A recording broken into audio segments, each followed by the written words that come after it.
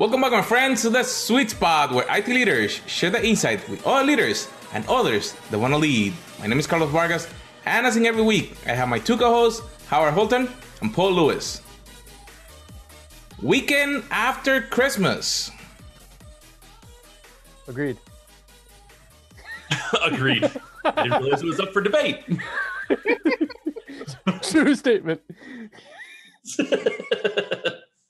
So you just had a holiday that we all shared a holiday, you being Canadian, us being American.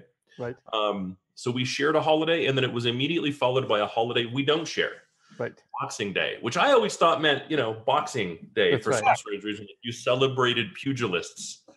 But apparently maybe that's not the fact. Maybe it has a different meaning. Well, there certainly is a decent amount of family infighting on Boxing Day. It tends to be twofold. It happens to be where the secondary or tertiary family visits happen to be, right? So it might be an in-law visit on the 26th versus a mainstay family on the 25th. And then, on occasion, you'll have multiple families come to a gathering, right? That might be the Lewis picnic, we'll call it, and then everybody comes out there. But Boxing Day is mostly about ensuring your presents are packed up and put into the basement so that you can make room for new presents.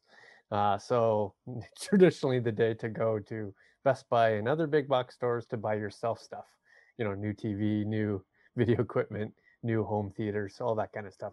That's what you do. And I didn't do that, but I could have. I could have if I wanted to. Are there any specials? Yeah, it's the equivalent of a Black Friday, right? They have big Boxing Boxing Day deal. sales. I see them advertised. Yeah, exactly. I don't know whether you get Boxing Day sales, like in the grand scheme of things, but we do.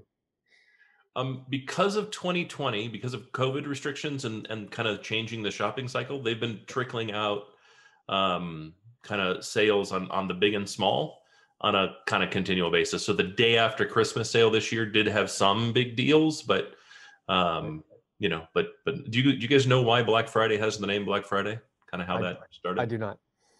So most major retailers operate in the red for the year, right? Like January 1, you're operating in the red. Right. So Black Friday is the big sale day after Thanksgiving, when traditionally people shifted from kind of Halloween, Thanksgiving mode into Christmas mode and went shopping for Christmas. And those sales were set in such a way that it was the first day that the store shifted from in the red to in the black. So from the day after Thanksgiving through December 31st is all of the profit for the year. That's where 11 months of not profit. So you're telling me for the most part, they're running in the red. Wow. Yeah. Interesting. We in Ontario. What data do they get to do that? Well, what's interesting is the term came about in like the late 60s, early 70s, right? Maybe even the 80s, right? The term has been around a lot longer than data analytics has been around. It does make me wonder if modern data analytics would give us a different path, and maybe it wouldn't be Black Friday, but it'd be Black Tuesday in July, right? or a Black Saturday in August. Right. Yeah, that would be interesting. Are you attempting a Carlos transition? Was that what's... Carlos did bring up data analytics, and so I was trying to tie it in, but... Well, that's an interesting point, because if they spend so long, is that for every retailer? Because Amazon have Prime Day before Black Friday. I mean, if we were to think about it, right? I don't think that the logic holds true anymore. Regardless, I'm sure there's a ton of retail outlets that they don't actually hit the black until midway through December, right? But I'm sure there's a lot that also hit it sometime in October or September or August, right? And when you look at Amazon holds a lot of inventory, and they have a lot of overhead and overhead from the technology side. But they have virtually no overhead from a space standpoint, right? Warehouses are cheap, especially when you bury them somewhere off the freeway, Right. on the lowest cost per square foot space you can possibly get. Right. So I don't know when their kind of inflection point would be. It'd be interesting to know that, but I'm certain that's a very closely guarded secret. Right. And this year, clearly more successful than most other years based on people getting things shipped to home. Like, it would not shock me if their orders of magnitude growth just this year alone. Yeah. I mean, that certainly would explain the stock price. Yep. So the topic for the day? Are you transitioning us? Data and analytics. So we started with it. What are the predictions for next year? So I think that's interesting.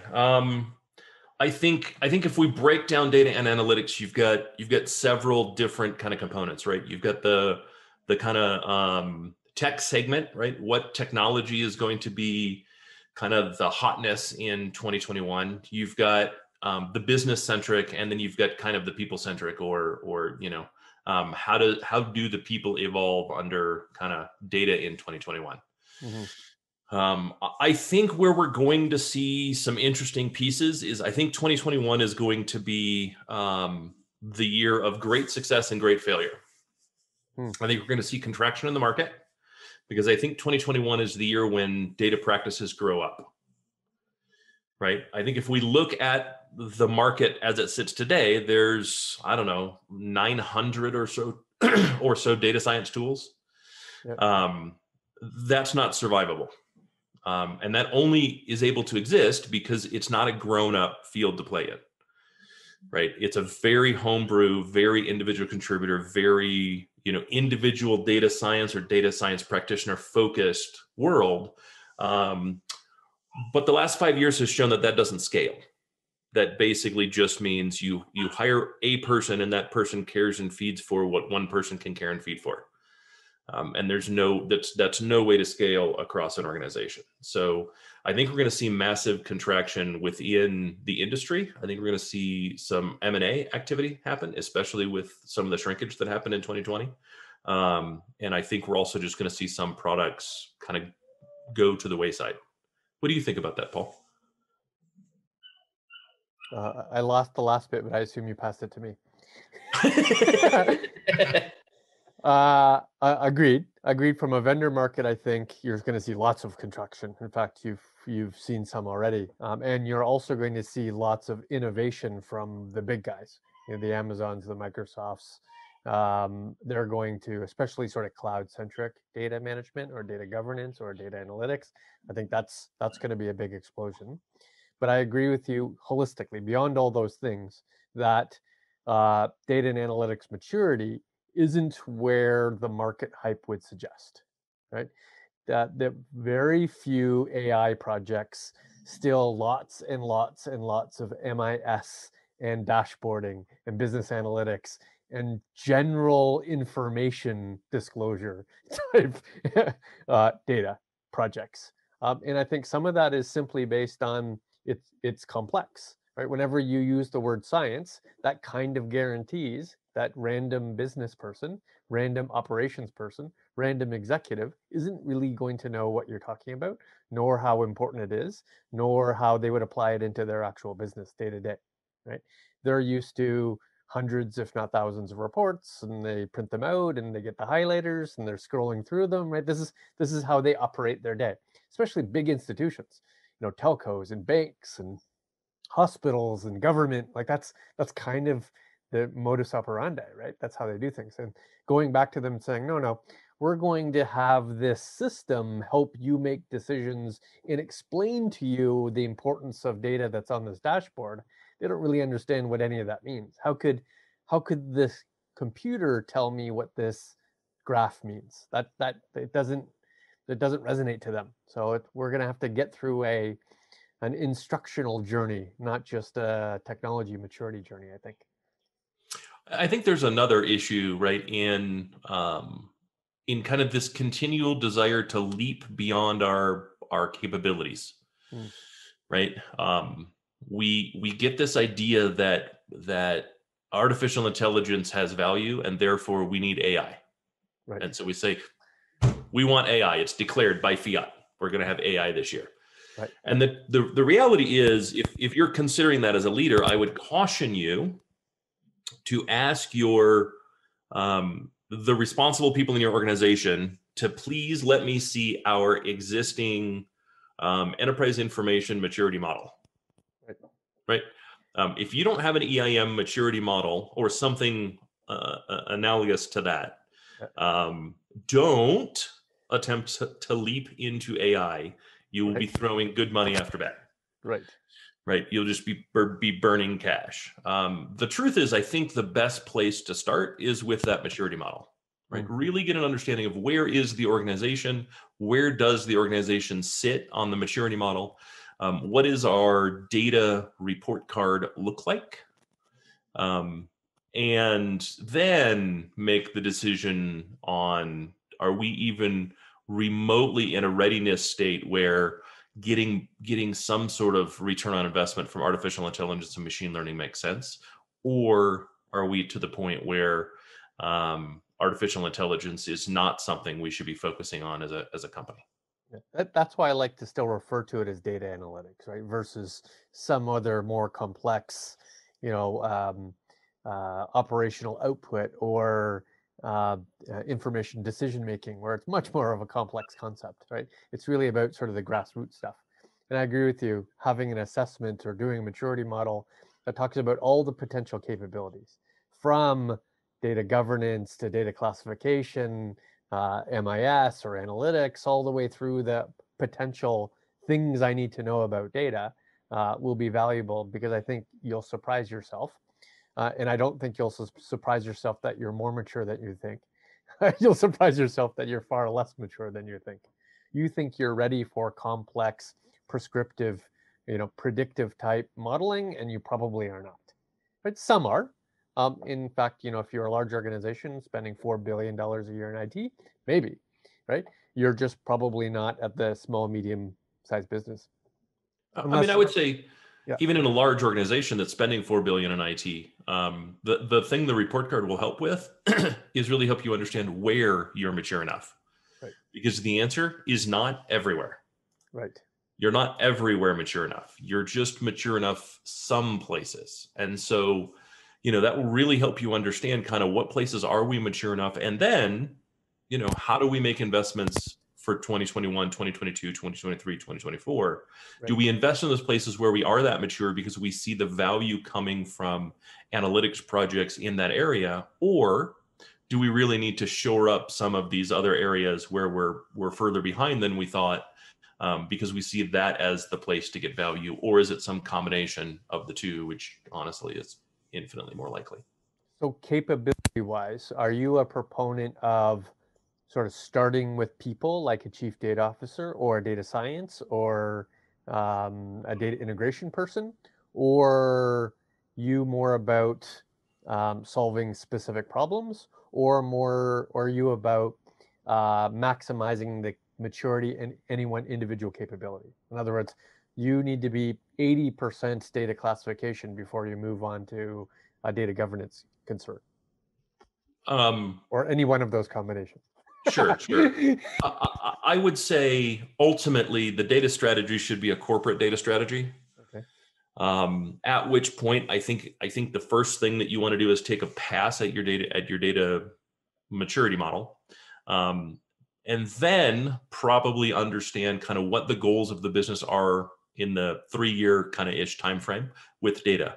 At that point, I think a CDO becomes a very intelligent decision if you decide that data is going to be a primary influencer to the decisions that are made by the business.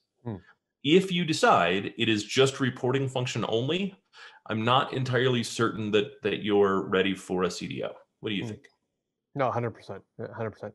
If your goal is to achieve growth, then a CDO is akin to your chief revenue officer, your chief operating officer, right? But if you're just using data for the purpose of operations, then that should just be tucked under normal operational flows, even within IT, right?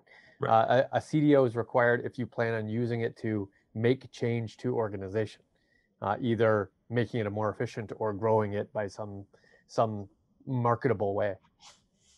Yeah, specifically using data, right?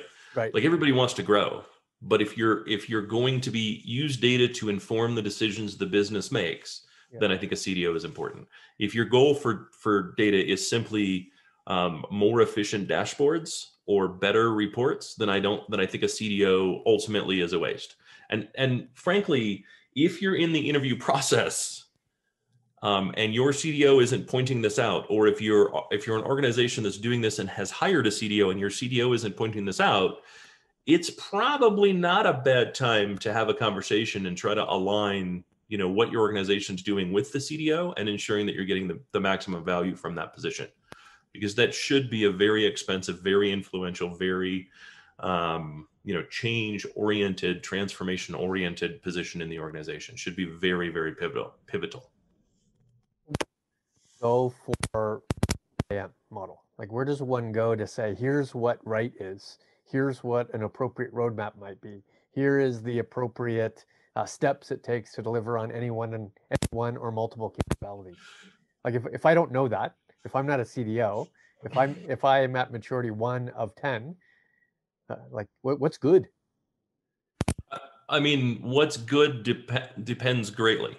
Right. Right. Which makes it more hugely difficult. Right. What's good in data governance on a insurance company is not going to be the same as what's good at a Major League Baseball team. Right. To just randomly pick something else. What's good for a cruise line is not necessarily going to be good for a law firm. Right. And I think, this will be the first time I say this. I think in our 50 some odd episodes, this will be the first time where I actually recommend a consultant. I think when you're asking that question, your best bet is to talk to someone that's done this before, preferably many times, and say, hey, we'd really like to have someone come in and help us determine not only what our maturity model is, right, the grades itself, but really what is the criteria by which our specific business can be graded, right? What is the model that works for us, right? So if you were to give us an A, what would an A look like? What are the categories we should be really focusing on, and how do those break down within the organization, right? Because you're going to have organizations where you're going to want to get, kind of the same things, but your grades are going to be graded not based on the organization as a whole, but based on various operational units within the organization, right? Or kind of data users and data creators within the organization. So one could go Big Four there. One could go, a McKinsey, BCP kind of organization. One could go a technology vendor, or like a big infrastructure vendor, right? Somebody who provides machines for a living. Like, is there a best bet there, or a standard consultant that you have shouldn't matter? I mean, you're not looking at a company. I would say it depends, right? Again, it depends on what are you expecting to use the output from this consultancy to do. Right. If, again, this is my 3-year data strategy for the company that is going to be a data-driven company depends on the output of this consultancy, then it's doubtful I have the relationship already, right? And it's going to be different. It's going to be specialized, and you're going to want to look for persons or people that can really help define that. Early on, you're not going to go wrong with one individual consultant that really focuses on that thing, that really has a good understanding of that thing. I don't know that you need a massive organization. At the same time, the PwCs of the world, right, the big 5 of the world, they have entire divisions devoted to data readiness, right? And so it's not a bad place to look. I would have some reticence about recommending a technology vendor, unless you've already decided to go with that vendor. Right? If you're a Pentaho customer, if you're a Tableau customer, if you're an Informatica customer, and you're like, I'm not getting the value out of this that I really feel that I should. I've trained people in it. I've made an investment. I've committed that Tableau, as an example, is going to be the horse I ride. Then it doesn't hurt you to reach out to them and say, hey, we need to improve our capabilities inside the organization. As our preferred vendor, we'd really like your assistance in doing so. So my expectation is you're going to step up and kind of engage them. That's okay. If you haven't made that choice, I think going with a technology vendor is the answer is our technology. Right. And also recognize that if the answer you get back is the answer is our technology, that's not a sufficient answer. It will never be a sufficient answer. It cannot be a sufficient answer. Right. Right. It's how do I change the organization to be a data-centric organization, which means the things that are on the report card. How clean is my data? How well defined is my data? How well does everyone understand my data? What is the purpose of my data? Where is my data authoritative? Where's the specific authoritative location for that very cell in a column, not the whole column, not necessarily the whole data set.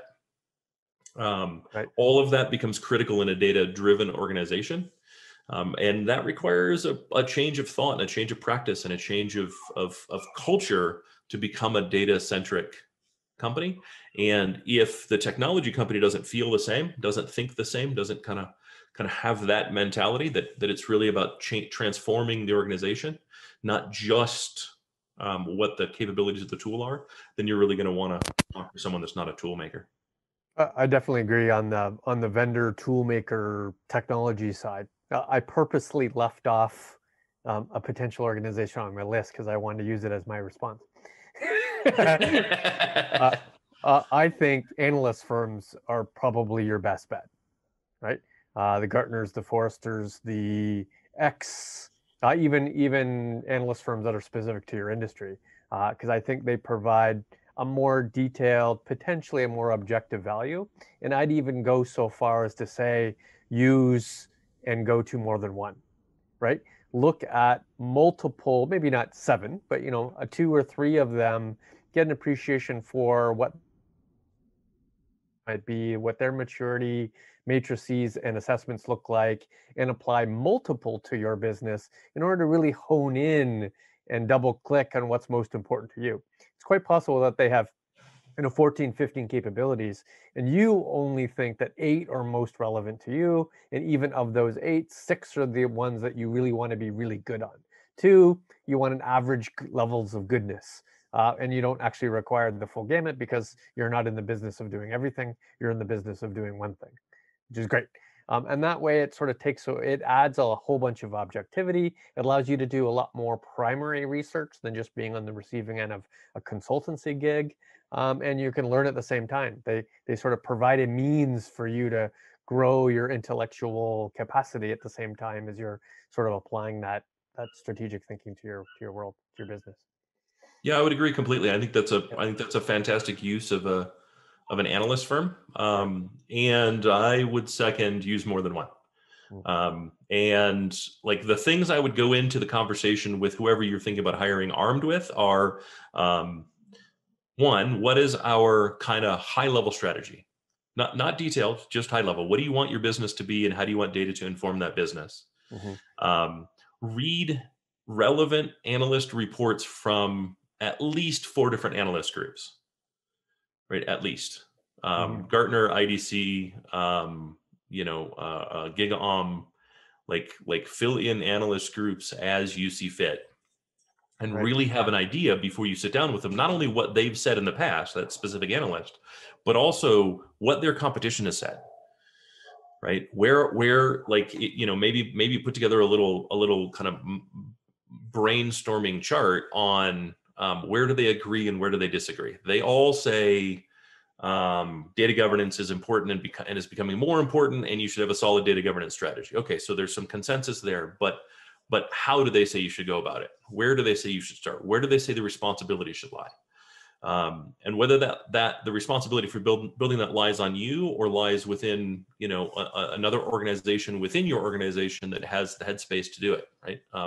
It's entirely possible as we roll up to the end of the year that your PMO isn't necessarily going to be buried with work. If your PMO has the space, maybe it's a project you give your PMO here in the first of the year, right? Help us build kind of the tactical strategy on engagement for this project, since they'll eventually own the project anyhow. So to that point, like how do we have to evolve the culture within any one of these organizations, right? Like, how do we evolve storytelling into data storytelling? How do we evolve the perception of the value or the key value proposition of a company to be more data centric? Like that requires building different relationships. That requires getting the understanding of the operations team to say that data is important to them, not just the process. It's going to the CFO and talking about more than just spreadsheets, but about outcomes and how you can help them understand and appreciate the outcomes. In many ways, all of this is a Oh, I love this question. Yeah.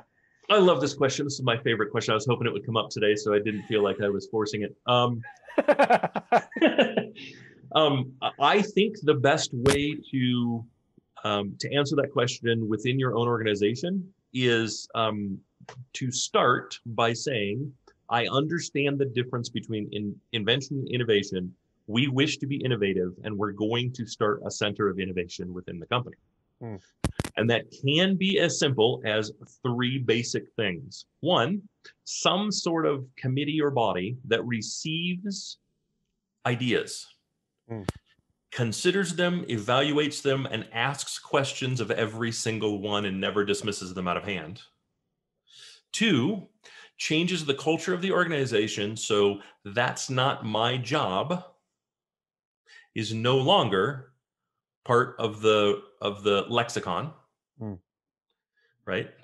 And stay in your lane is also not part of the lexicon.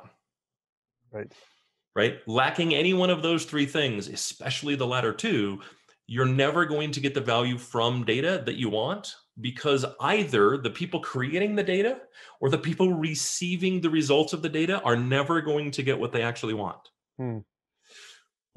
Just by doing those 3 things, by saying, hey, we're soliciting ideas on helping this become a data-centric organization, and these are the things you must understand. 1, we want your ideas on data, which means data is now part of your job. Right. We want your ideas on how to use data across the entire organization, every product we make and every interaction we have as a company. Right? Whether it's customer facing, whether it's contractor facing, whether it's internal only, whether it is across all those, even if it's not within a piece of the organization that you have a deep touch in, we want it. So there are no more swim lanes. Right. It'll come to these people, and these people will evaluate each and every one of them, and every single one of them will receive a response. And the response cannot be, thank you for your idea, we've decided to go a different way. Right? No canned responses. I realize it's a lot of work, but no canned responses. If you do that, 1, you're going to get ideas you never thought of, right? We're trying to get to wishes here. Yeah. 2, you're going to find 20 of the absolute right idea quicker than you ever possibly could, and no consultant can give you that. Right. And 3, you're going to create a groundswell of improved morale within the organization. For the very first time, someone's actually listening to them. And even if their idea doesn't get accepted, it is heard, it is acknowledged. And you know what? When they have another idea, they'll come back with that one. If you just reply with a canned response, they go away and they're not likely to come back again. I'd augment that by including internal and external representation. And I'm not saying vendors should come in and pitch you stuff, but I am saying your internal team should be able to work with vendors in order to present a potential interesting innovation. Right? To say, I've learned from vendor X that this is possible. I've applied that logic to the business, and I'm going to jointly present to this committee what I think is possible and what outcome I think it'll produce. Yeah, I would start the Center of Innovation kind of how I aligned it for 1 quarter. Right. Just do information gathering. Just say, hey, where do the people that work here feel the company's at and the company needs to go? Right? Let's just get ideas. And then immediately after, like day 1 of Q2, I would have a digital kind of value enablement workshop. Right. Where the goal is to take the data ideas that resonate with the people on that committee, 20 of them, and really walk through them with an outside consultant that knows how to do a DVE and can really help build kind of the 5-point playbook. These are the 5 ideas that we want to go with. Right. Now you have a plan, you have strategy, you have ideas that kind of pass muster, and now you can really start getting into that maturity model. Now I can find a consultant that can focus on that, right? You can start to see spaces in the organization that are open and really hone in on, you know what, we don't have a tool set for this. We have no metadata management tool set. We have no data dictionary tool set. We have no whatever tool set, right? So we're going to need to identify these vendors. How do we go about doing that, right? This is far too big for us and we lack the capability. We need to add all the capability. Now we know what we need from an analyst. Yeah, Right? it's very clear that those 5 run into the roadblock of maturity, right? So like all these 5 might be well above and beyond what I'm actually capable to do internally. And that I might need to mature some of my, 16 things before I can start to actually produce value in any one of those 5. To be honest, if all 5 of them aren't above my current maturity level, even by some stretch, I haven't done my job. You didn't pick the right 5. Correct. Because Right. Because really, if the maturity level you're at today allows you to be transformative and you're not transformative, what the hell are you doing? What is stopping you? Right. Right. And the truth is every single organization I've had these conversations with, it's actually their maturity that's the bottleneck. Right. It's just they're not sure where that maturity is. Right. So if you get all the way through it and your report card comes back and says you're mature enough to do all 5 of these things, really look to your consultant and go, no, I'm not. You have failed to do the job I hired you for. I promise you're whitewashing this. Go back and find out where I'm not mature enough, because otherwise I would have already done this. Because I guarantee somewhere you're missing some nuance, you're missing some granularity that's going to become really key when it comes to implementation. Yeah, it's usually the distinct difference between apparent maturity and actual maturity. Right. Where they think they are versus where they actually are, and their ability to produce actually outcomes. And most large organizations at least have an ability to find data where it's readily available, to create a series of MIS reports, potentially even do dashboarding from things like a consolidated data repository or even a data warehouse. But that's kind of where it sits, right? That's where most of the maturity is in bulk. And if they want to do something new or interesting or valuable or outcome centric, they have weak sauce, right? There's not a lot there. Well, and there's a neat test. Oh, sorry. Go ahead. No, finish. There's a neat test that any CEO, any CIO can do the next time all the kind of business leads get together in the same room. When everyone's discussing what our maturity model is, have everyone go around the table and give a definition of a sale. Give a definition of whatever the kind of core to your business is. How do you count this KPI that we should all have? Right. And I like sale as that KPI, right? How do you count a sale if you have any products? Because it's likely you're going to get 12 different answers, especially if it's a complex product. Right. One group is going to say, no, it's when the installation is completed and the customer signs the acceptance document. Yeah. Right. Finance is going to say, no. It's when we receive payment. Sales is going to say it's when the PO is signed.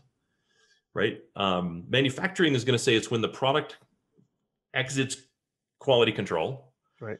Right. Shipping is going to say when it leaves the dock. And the fact is, if that's the response from your organization, you also cannot be data centric. Right.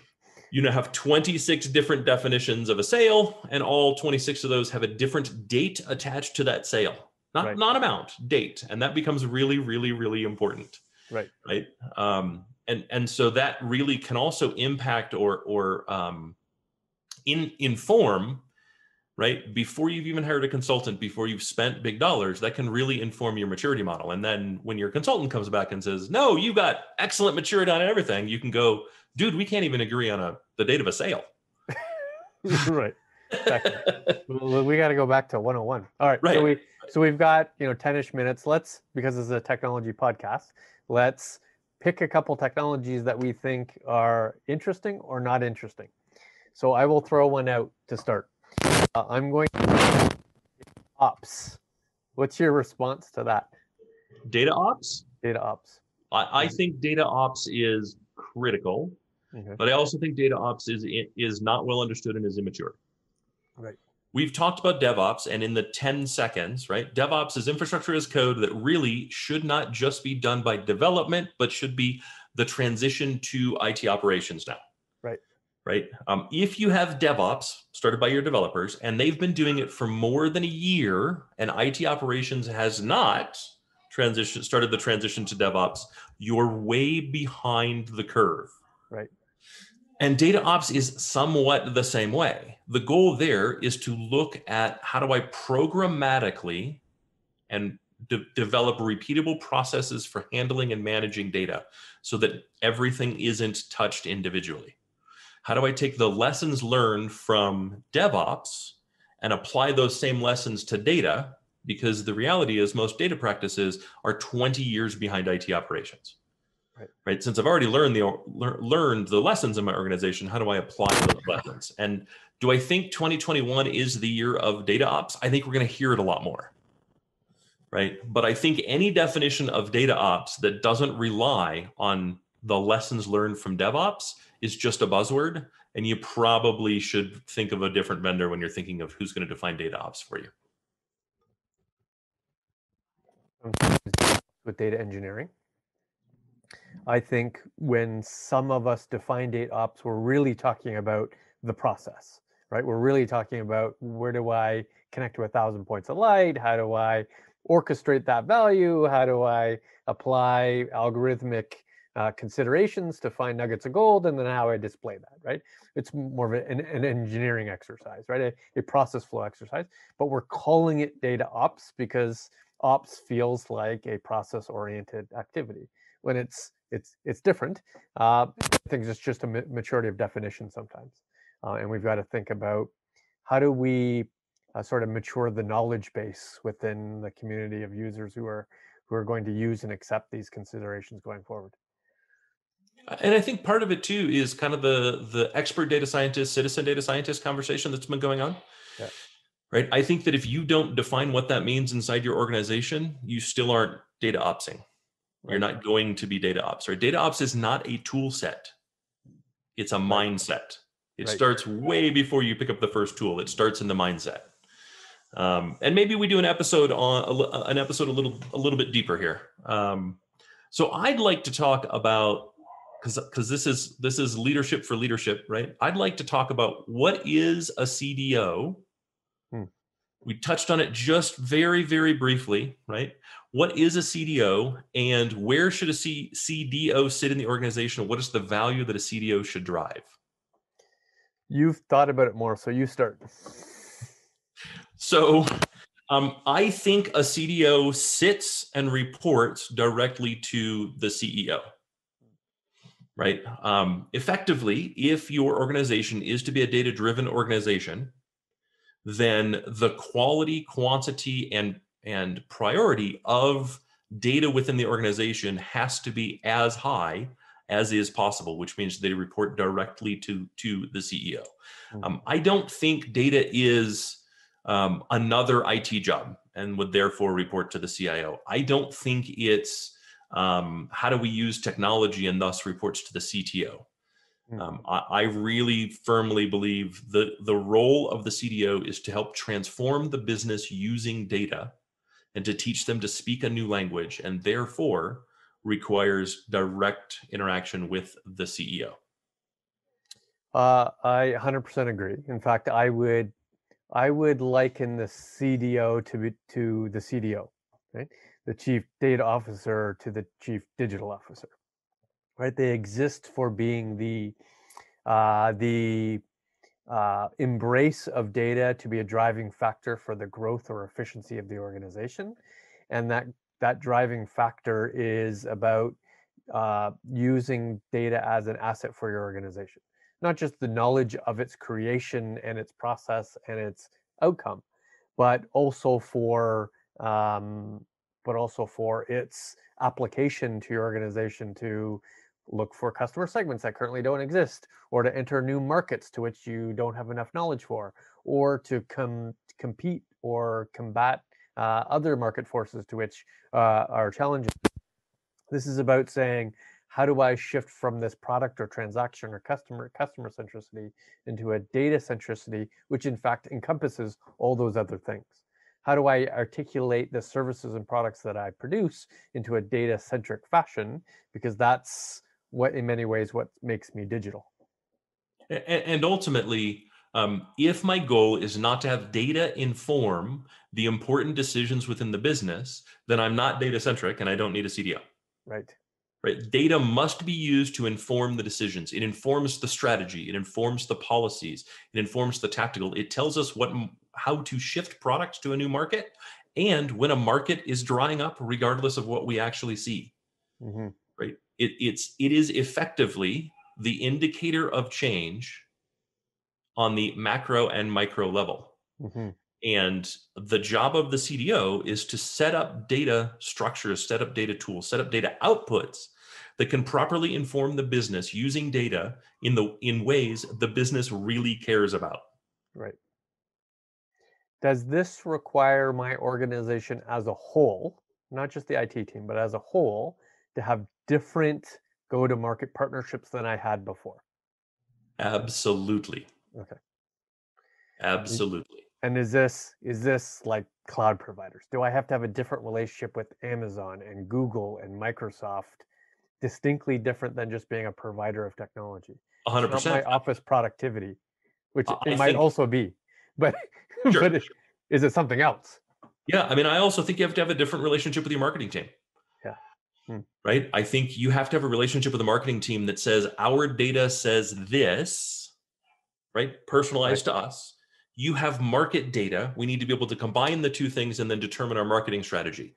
And if your marketing company's not okay with that, then I think you have a problem. I think it informs every component in your supply chain. Mm-hmm. Right? Our growth models say we need to diversify. We can no longer have one shipper. We now need to have two. Right. Right? Mr. One shipper, they got 100%. You're still going to get 70% of our business, right? But that other 30% is going to have to go someplace else. And if you're not okay with that, I'm sorry, but I have to make a determination based on what's okay for my company. The goal is to make the 70% equal to the prior 100%. It's going to take us a little time to get there. Right. Right. We now have to have 4 vendors for a part that we had 1 for before, right? Et cetera, et cetera, et cetera. Right. And so I think it really is going to change your relationships with every vendor, and any vendor that it doesn't change relationships with, you probably want to look internally and say, hey, you're in charge of that vendor. Why has that relationship remained largely the same? Why are you not changing based on the information provided by data? Mm-hmm. And in some cases, I will totally defend that person. The data is going to align with the decisions they were previously making. Humans are very, very, very good at pattern recognition on a subliminal level. We allow intuition to really come from data a lot more often than we think. And so I think that you'll have some cases where that's been happening. But I think you're going to have an awful lot more cases where the data says what you're doing is incorrect. And so let's start the shift. Don't just flip a light switch. Right. Right. Not a lot of chiefs are raw material chiefs, right? So, chief data officer is a raw material statement. Chief analytics officer is a process statement. Chief outcome officer is a result statement. Which is more appropriate? Is it a raw material organization? Is it a process organization? Is it an outcome or results organization? Or all. I think that's a transition phase, and I think you can hedge your bet by calling it the chief digital officer. I don't think that you need a chief digital officer and a chief data officer. Right. I think if you have a chief digital officer and are going to add a CDO, that might be a point where the chief digital officer or the chief data officer reports to the chief digital officer. Yeah. But ultimately, I think the goal of the role should be the same, and it's entirely reasonable to start with the raw materials chief data officer. And when as the maturity of the office improves and really starts to better inform and become more critical to the organization, changing that to a chief digital officer aligns with the outcomes.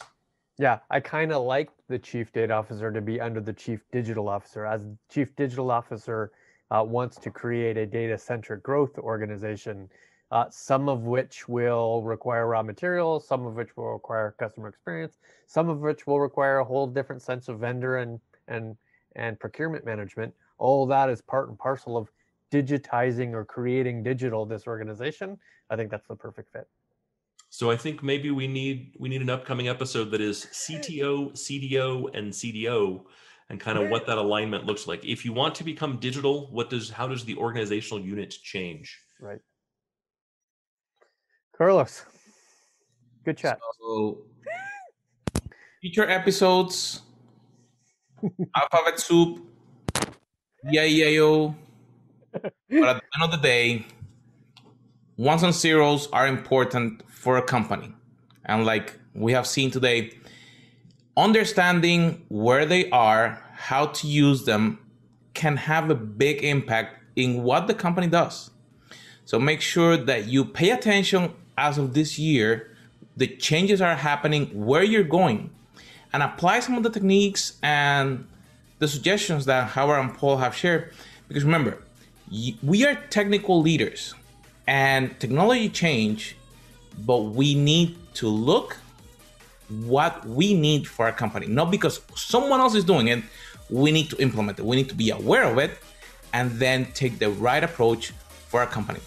So as always, make sure that you share this with your friends, subscribe, and we'll see you on our next episode.